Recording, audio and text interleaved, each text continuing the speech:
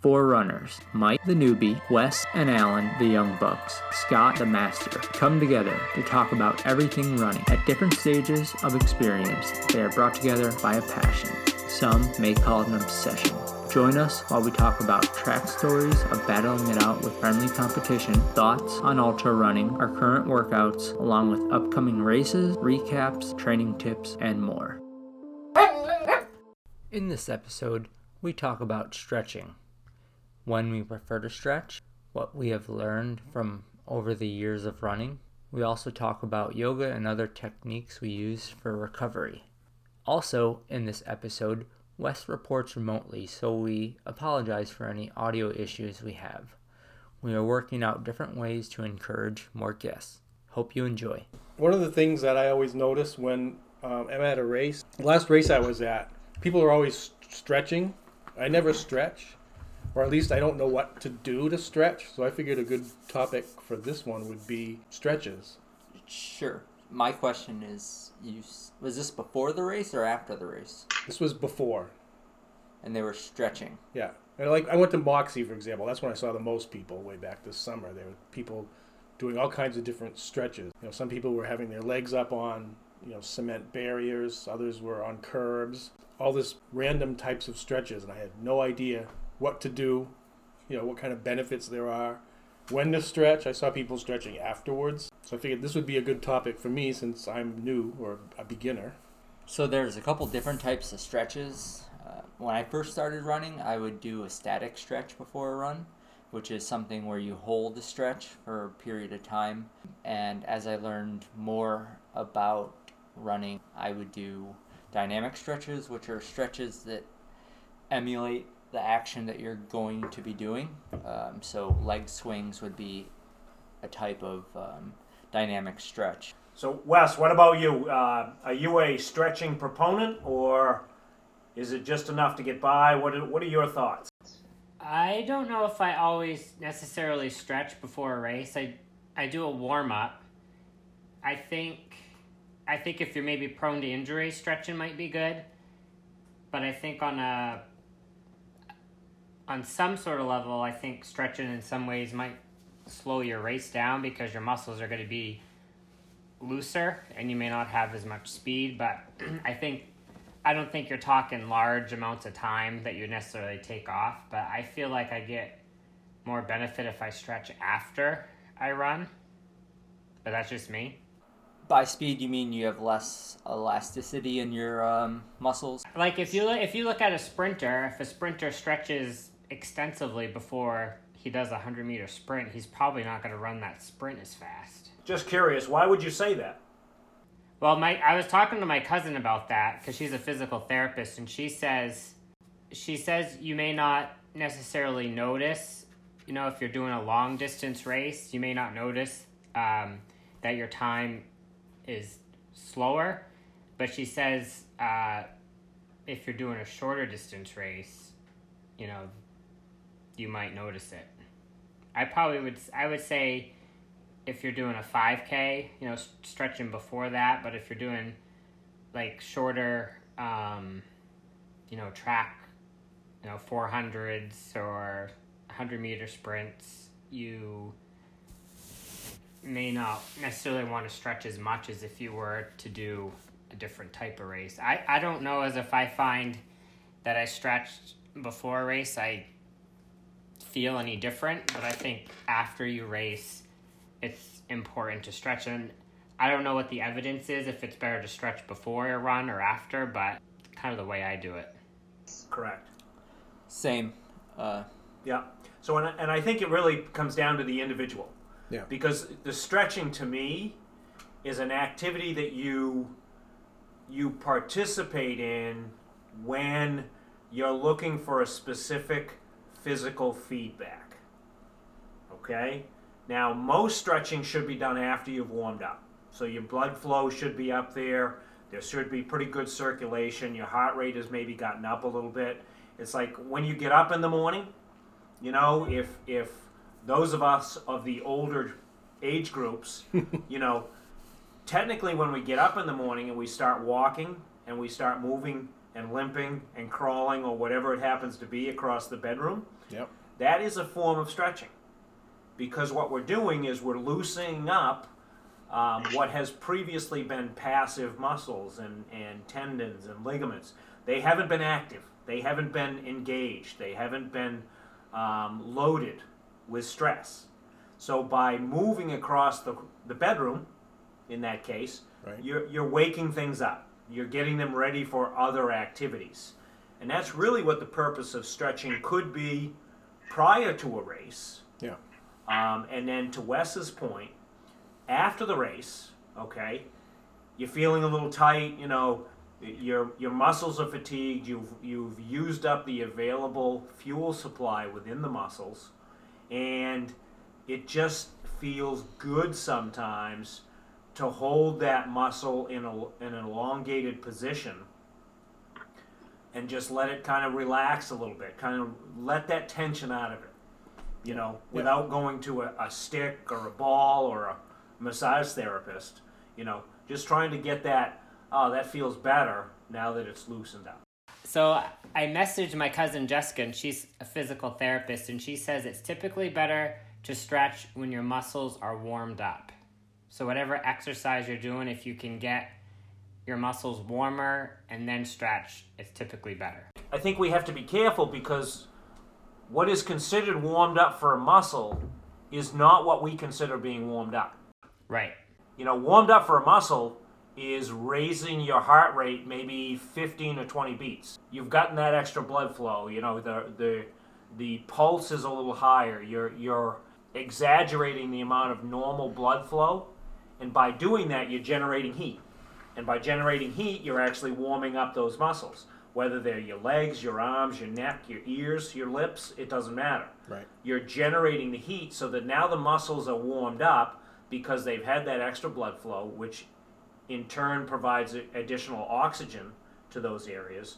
So now they're more receptive to elongating, to stressing in a gradual manner. You know, if you're going to do, to Wes's point earlier, if you're going to do a sprint, okay, dynamic stretching is probably much more effective prior to the sprint race. You know, you're not going to want to lay down on the ground and hold your leg, you know, in a strained condition for 30 seconds. Right. You know, because that's not going to be replicating what you're about to ask it to do. I was going to say the analogy I hear a lot is muscles to a rubber band. Yep. So if you hold it for a long time, you're losing that elasticity, which translates to power. So a long, steady stretch is going to make that muscle longer. Takes any potential away.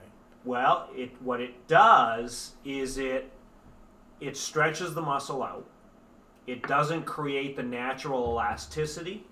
But at the same time, if you're doing activities to strengthen that muscle, once it's been elongated, then you're getting kind of the best of both worlds. The problem that overstretching, which I think Wes, you know, mentioned a little bit, is if you're stretching too much static stretching, and too much elongation of the muscles, you can create weak points. You create the weak link, and you expose that weak link because now the muscle is not strong enough because you've elongated it. Right. And now there's no tension there. So there's no tension, so when you go to ask it to contract, it's like, well, shit, I'm just laying here. So you got to be a little careful, and you got to use, thank you, Portland Pale Ale. What you've got to do is you've got to make the appropriate stretching activities to align with the activity you're getting ready or you've just completed. So that would be different for like a 5K or a 10K or even longer runs, depending. Yeah. I mean, depending. Yeah. Would it be a longer stretch or different stretches? Would you? I would say different stretches, and I think it really does come down to personal preferences from my experience. There was a time that I stretched almost 30 seconds a month. Now I've expanded that. I go 35 seconds a month. Yeah. Okay. Hence the reason I can't reach my feet, and you know, my elasticity and my flexibility is gone.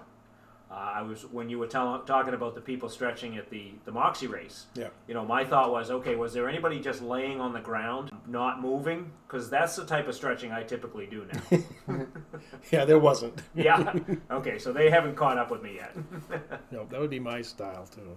I do want to say something about dynamic and static stretching. So when I first started, I said I was doing static stretches, and now I do dynamic stretches. And I can't say that either one has, I mean, maybe it's led to something, but like Wes was saying, you don't really notice. And I don't know that if I still were doing static stretches for, I mean, maybe it would have some, but it's just what I knew, so that's what I did. And I was still running at a level for that time, for how many miles I was putting in and so forth, pretty well. I think whatever works for you. And I think it goes back to what I mentioned. You have to determine what you're looking for from the activity of stretching. Right. You know, to Wes's point, he finishes up a run, he feels tight, he feels, stiff, sometimes just sitting down on the ground and doing a hamstring and, stretch like that and then stretching the quads and some hurdling stretching, that type of stuff. You feel much better afterwards because what you've done is you've gone into a position that holds the muscle in an elongated position long enough for it to relax. Because the muscle's automatic tendency is going to be, I got to pull it back together. Right. Oh, wait a minute, what am I doing? I'm going too long.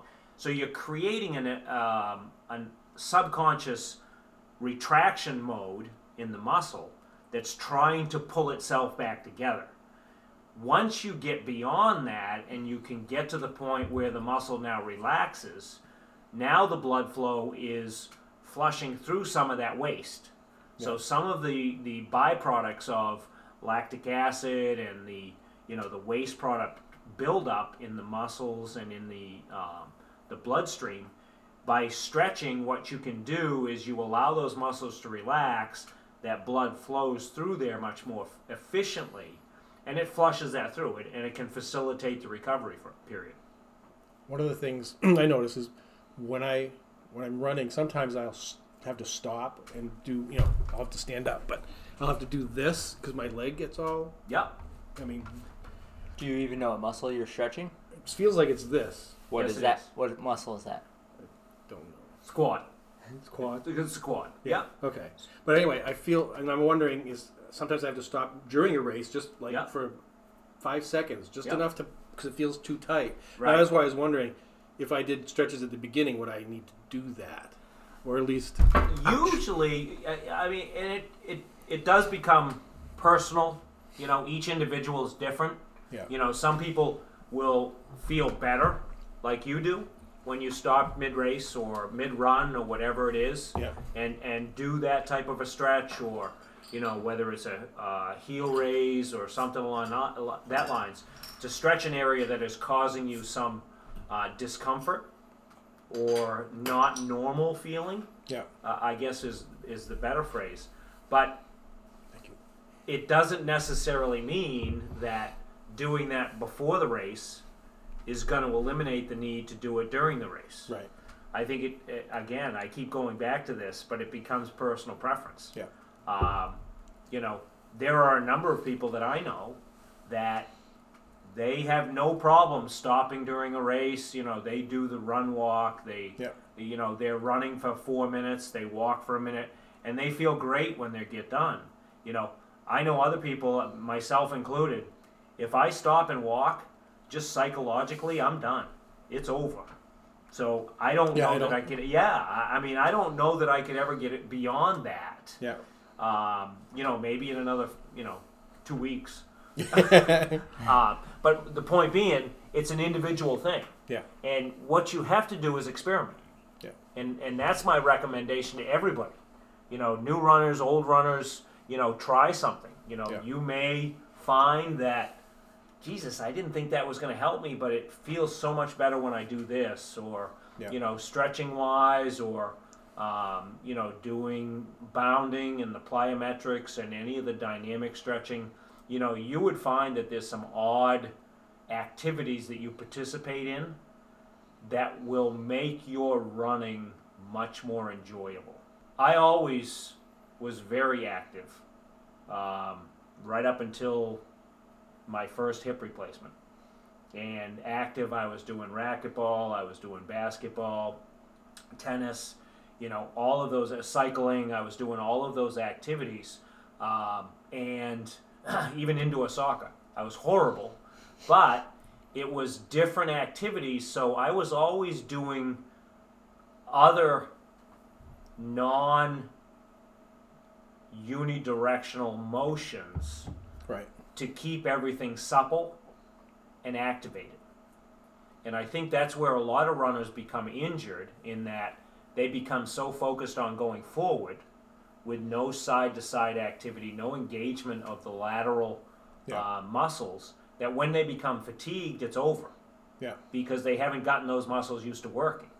And I always thought that that was a benefit to me, in that I was always doing the side-to-side stuff, the up and down, the jumping, the bounding, the leaping, Right. all of those activities that created that. In some cases, that meant that, I would finish up a basketball game and I'm stretching. I'm just sitting on the floor. I'm stretching the hamstrings, the calves, everything getting stretched out, while I'm enjoying a refreshment. And, letting things ease their way back to normalcy. So, and individually, that worked for me. Yeah. It doesn't work for everybody. So I think the key for anybody taking on stretching activities is to experiment. You see somebody doing something at a race, okay, give it a go. Yep. See what happens. Try it a couple of times. Yep. Silly as it looks. Yeah. Sometimes. I'm gonna throw a wrench in this, and Wes, what is your experience and perception of yoga for runners? The first time I did yoga, I don't know if it was necessarily with you, but around the time probably you started doing it, I went to a yoga session in Freeport with Seth Hasty, and it was an hour long, and it was all for runners. And that is very hard to do. It's not easy. And you actually feel very sore after. But if you can do yoga daily, or not every day, but maybe a few times a week, I think it does help. It's just getting into the routine of doing it. So why do you think it helps? And I just want to bring up something else too. So you said the first time you did yoga, which indicates that you've done it more than once. Right. Okay. So Yes. approximately how many times have you done yoga?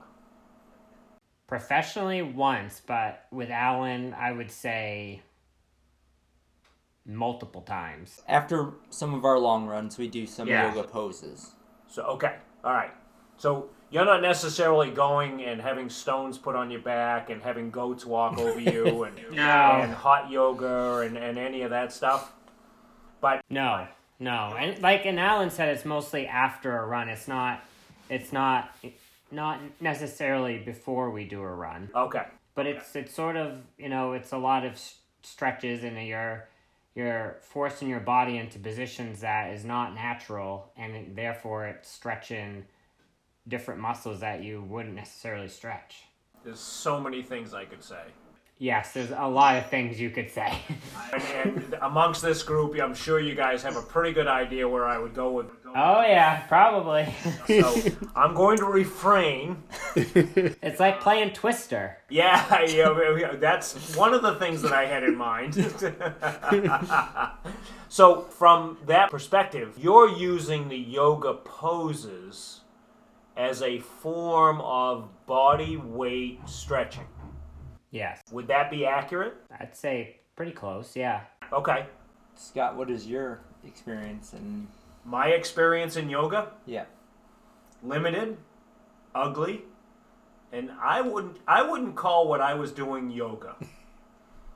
There were people around me that were doing yoga. What I was doing was not considered yoga. My flexibility at that time, and again, it was after my first hip replacement. So my range of motion on my left side was nil. I had none. I couldn't do anything.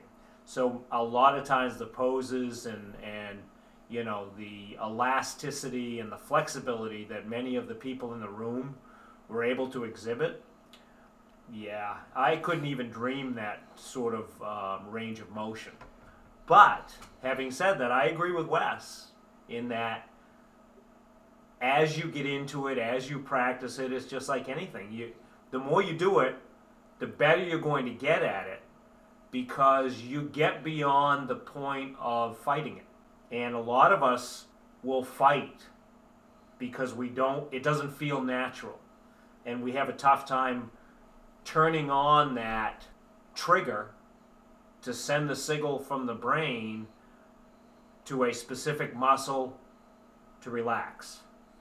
And if you can't do that, it becomes very difficult to perform some of the poses and get into some of the effective yoga positions and stretching positions that really can be beneficial. Yep. Do you remember who you had the class with, or where it was, or anything? No, but it was, I remember where it was. It was over here at the YW. And it was a runner's yoga class, and it was if I recall correctly, it was a woman from Freeport. Yeah, Terry Yes. Crocker, I think. Yes. She's very good. And she was good. She was very patient with me. And, I was definitely the don't do it like this. So everybody else, they may not have been perfect, but I made them look pretty goddamn good. She showed a good sort of way to tell if you have maybe plantar fasciitis or under your foot, maybe the muscles and tendons are very tight, is you take one of those bouncy balls like you'd get at a machine that you paid like 25 cents for, and you put it on the hardwood floor and you roll your foot over it. And when I first did that in her yoga class, I almost wanted to scream because it hurt. And then she was telling us, if it's really tight, then you need to do that more, and the bottom of your foot needs to be stretched. So sometimes, even if you just do it with a tennis ball, at least I've noticed that. And it's usually my left foot that's the tightest. So again, I'll play the devil's advocate. So if we go back to what we were talking about earlier with the elasticity and the flexibility and the tension created by stretching and the lack of tension created by stretching, if you are loosening up the muscle or the tendons or the muscles at the bottom of your foot and making them elongated, aren't you defeating the purpose of the foot being used as a spring?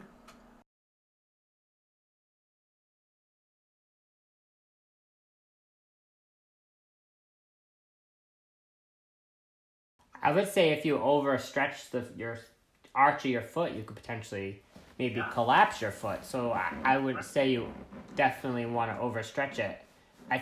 I know I had a coworker, this really isn't into stretching, but she kept going to the chiropractor and she kept having her hip put in and kept having it put in. Well, he kept doing it so much that he stretched the ligaments and tendons out around it. And so you got to, I think too much stretching is definitely not a good idea.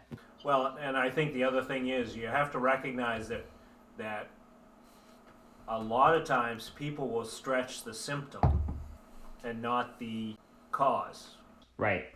So a lot of times people they'll focus their stretching on, well, I'm a little tight on this side, so I'm going to stretch that a lot.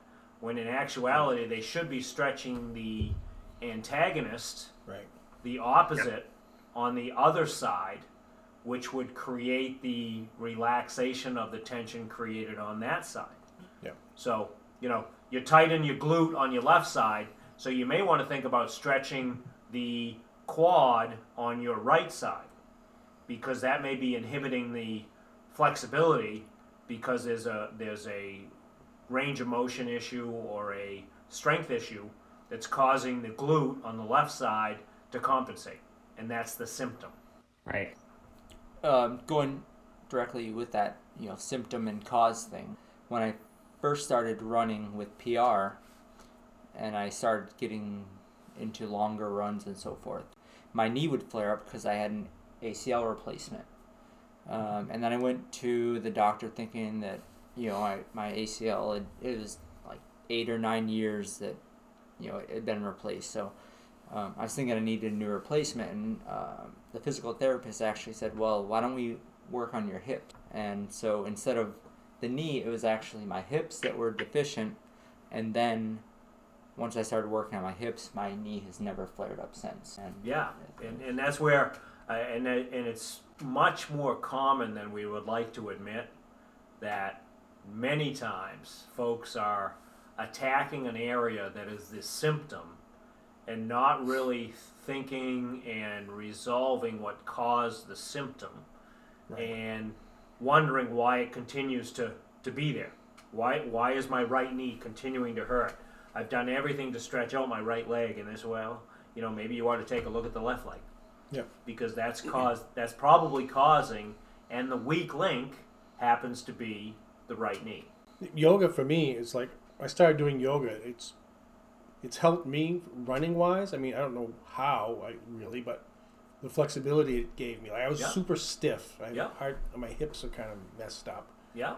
But the yoga with now the stretching in the yoga is helping me, just range of motion wise. Like, I couldn't do half the stuff I could do now a year ago. So that's helping me run better. So to that end, do you feel, so you've been running for... This is my second year. Second year. I was going to say it's a couple of years, right? Yeah. So in the first year, you're, okay, I don't know what the hell I'm doing. I'm out there running, whatever it is. With everything you've experienced over the past 24 months, do you feel like a smoother runner now than you were when you started? I do. I feel better. Yeah. I mean, before I could barely do anything. Now I'm not that bad, but I'm still weak is where we talk about weakness. I'm still weak in areas, and that, to me, it shows up in yoga a lot. Yes. Where my weaknesses is. So I'm using that to say, this is where I need work. This is what I got to work on. Yeah. So I mean, it's helping me identify the problems. Well, and I think from what I'm hearing, it's enhancing the running experience. Yeah.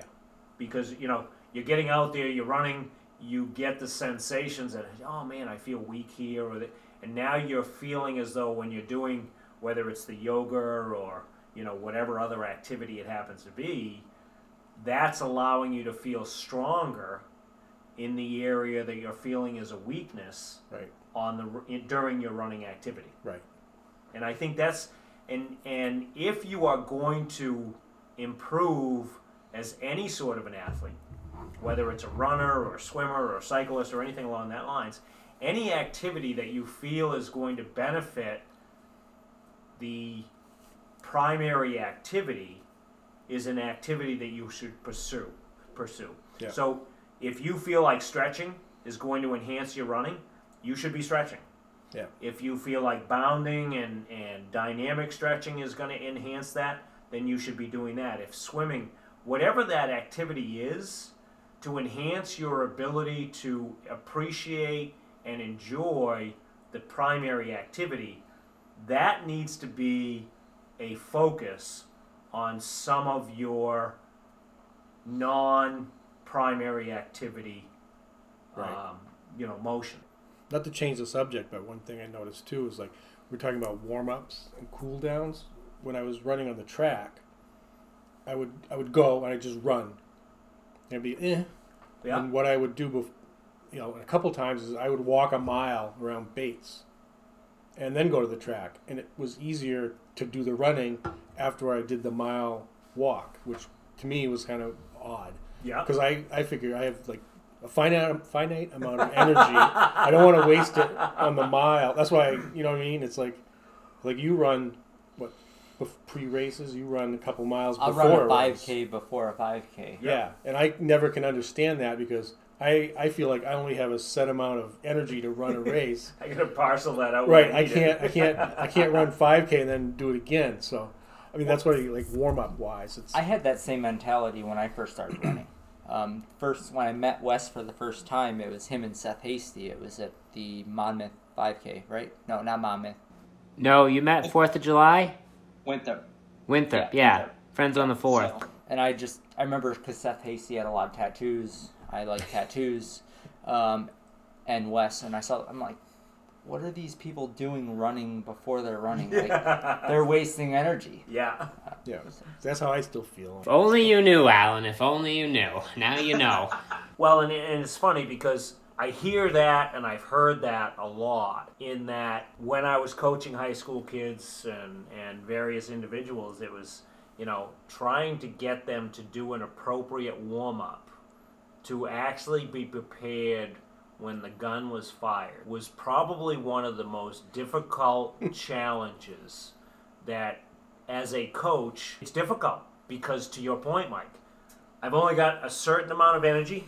Scott, don't tell me I need to run a mile beforehand, because that's a mile that I'm not going to be able to do during the race. Right. And it's even more so in high school because they're looking at it, well, I'm exhausted every time I get done running. Well, yeah, you are, because it's an effort. We're not talking about an effort for a duration here. We're talking about a period of enhancement to waken everything up that needs to be performing for the next 35 minutes, 40 minutes, whatever the duration of the race or activity is going to be. If you take the first 10 minutes of a 30-minute race to warm up, you've used up a third warming up at less than maximum efficiency. That's an interesting point. Then you've only got 2/3 of the race left when you're finally performing at maximum efficiency. And if you get to the end of the race and you see the finish line, 9 times out of 10, everybody accelerates, which means that there was more in the tank than they thought. That's my biggest issue. Yep. 100% true. 100%. And you see that? It's a mental thing. You click, and Yeah. And it's, even when you're getting home from a long run, you're like, oh, I know where I'm at. I know where my house is. Yep. I can put in a little bit more effort. I can It step it doesn't- up. It doesn't even have to be a race. When yeah. you are headed for the barn, the horses go faster. Yeah. So, and I think that's one of the things to keep in mind as you start to think about your warm-up and your preparation for your next 5K, your next workout, whatever it happens to be. That 5 minutes or 10 minutes that you use for an activity meant to loosen you up, both mentally and physically, that is going to enhance the initiation of the activity itself. And it's going to make that much more comfortable from the standpoint of, okay, you're ready to go. So you're not fighting yourself for the first 10 minutes. I hadn't considered that. Yeah. and it's surprising how many people don't consider that. Yeah. You go to races now and you still see people, they are not doing anything prior to the gun going off. Yeah, it's me. I just stand around looking at everybody. Wait around, then everybody starts to migrate to the starting line, and you migrate with them, and then the gun goes off, and there you go. Yep. And you start your warm-up. Can I ask maybe a couple questions and see what people's thoughts are? It's sort of in the realm of not really stretching, but with your muscles. What about taking a hot bath versus a cold bath versus a saltwater bath? Epsom salt bath? Yeah, because when I was in high school, every time I did cross-country practice, because I didn't run, I was new at it, my legs killed me. I could barely walk. I gave it 100% every time. So every day I'd get home, I'd take a cold bath. Now, as I'm older, I don't really like to take cold baths, but at the time, I thought it helped. That's because you scarred yourself when you were doing it in high school. So, yeah, I know Alan likes cold baths. I mean, I prefer warmer baths, hot baths at night, but I don't know what people think, because a lot of people, it does help their muscles relax. I do both sometimes. So in a cycle, I'll do an Epsom salt bath after a long run. Every once in a great while, I'll do an ice bath, always with a beer, though, because the beer helps settle my breath. Yeah. The Epsom salt bath is relaxing, where I feel the ice bath takes away some of the fatigue, and it also helps me manage my breathing, because when you first get into that cold water, you have the tendency to almost hyperventilate. So that challenge of managing your breathing somehow translates to my running when you're at the, end of a race or something and you might be breathing hard, or you're doing a workout or something. So I try and translate the ice bath and that first getting into it that way. So I've done all of the above as recovery and this and that. Since I tend to avoid bathing, it's difficult for me to get into an ice bath or a hot bath or a shower or anything along that lines. But having said that, if you think about what the physical reactions are to hot and cold conditions, when you get into an ice bath, the body is going to reduce swelling. And typically when you have exerted yourself, there is going to be a certain amount of swelling that takes place within the exerted muscles.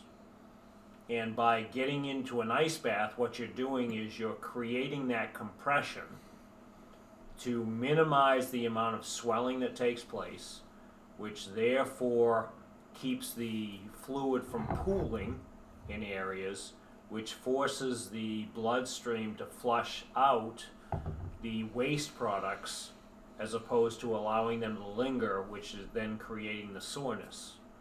So the ice bath after a hard workout or a hard run or anything along that lines is a good recovery tool.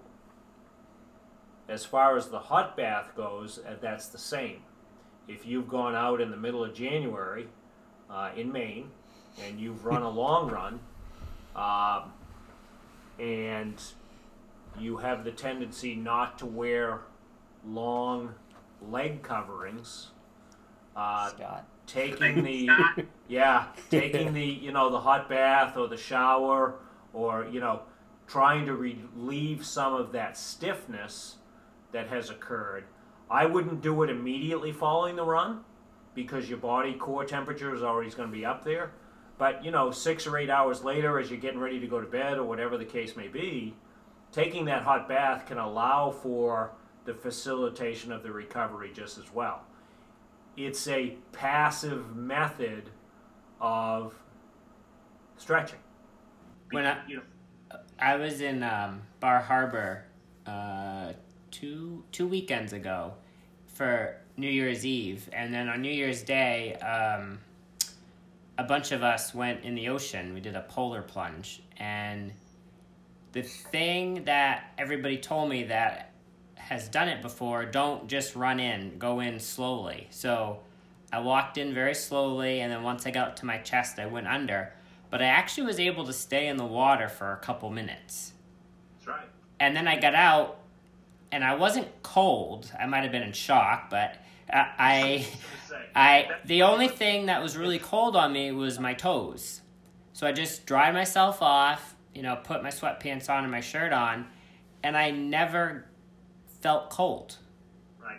And it was sort of relaxing. I have 2 friends that every weekend in the winter go in the ocean, and they're runners, and they just feel like it is relaxing to them. And it is. And again, because what you're doing is you're creating for all intents and purposes, it's a passive, full body muscle contraction by going into the cold water.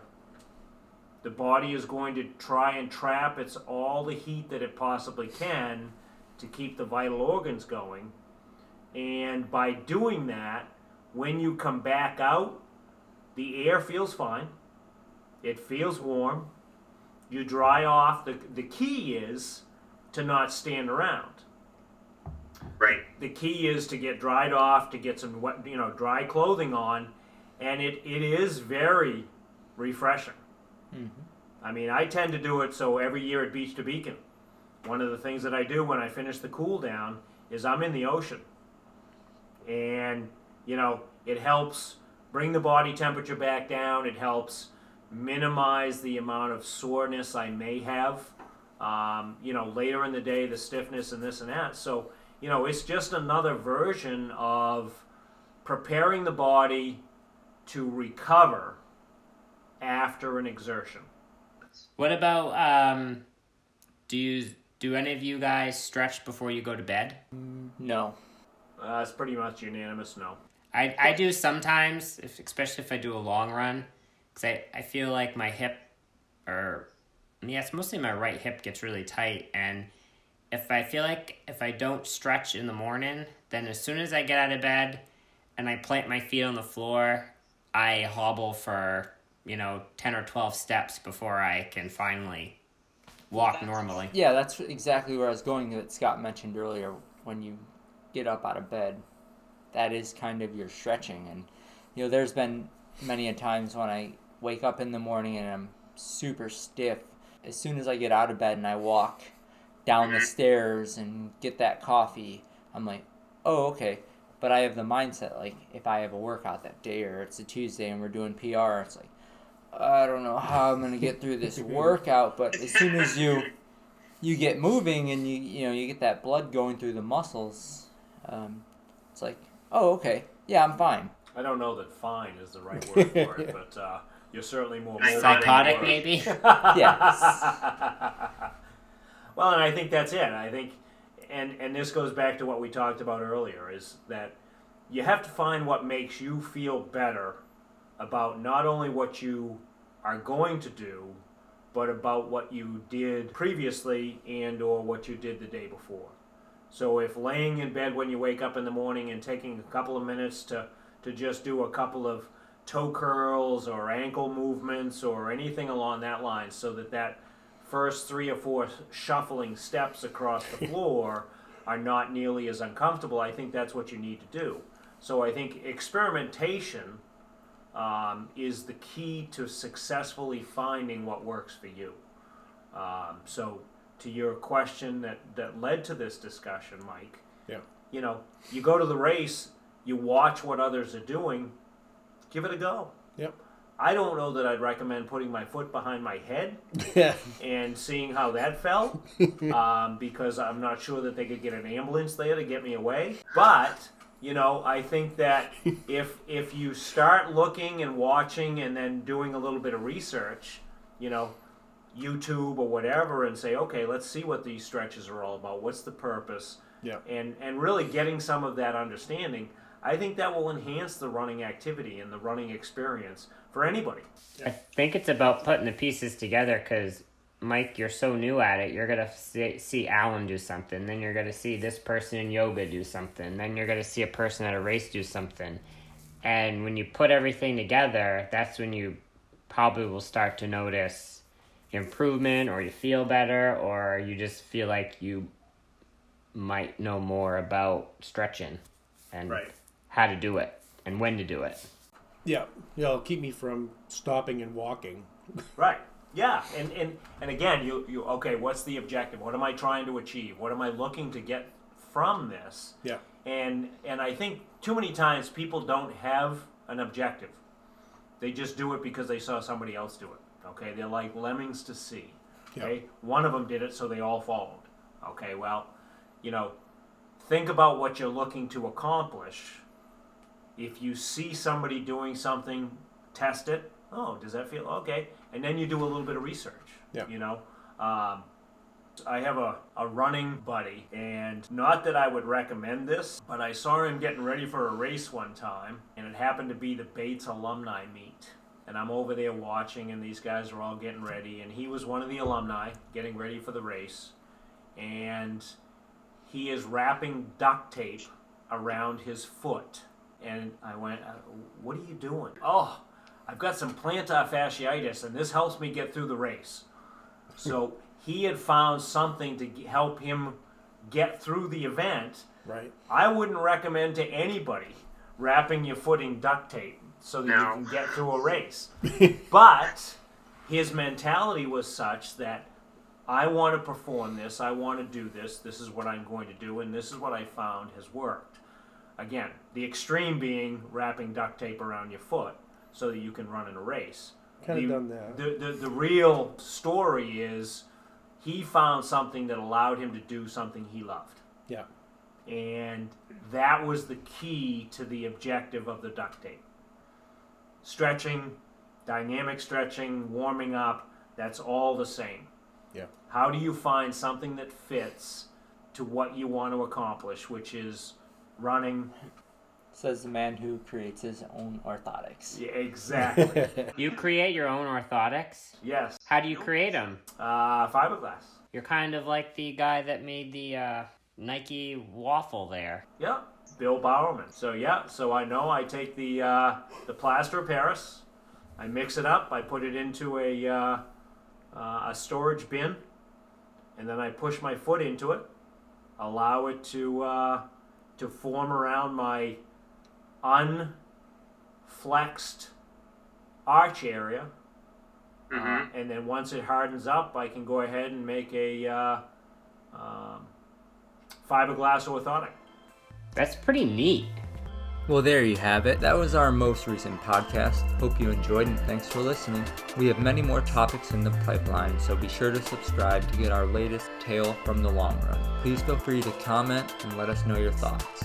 In our next episode, we talk about injury and how to keep sane during your downtime, along with pathways to recovery.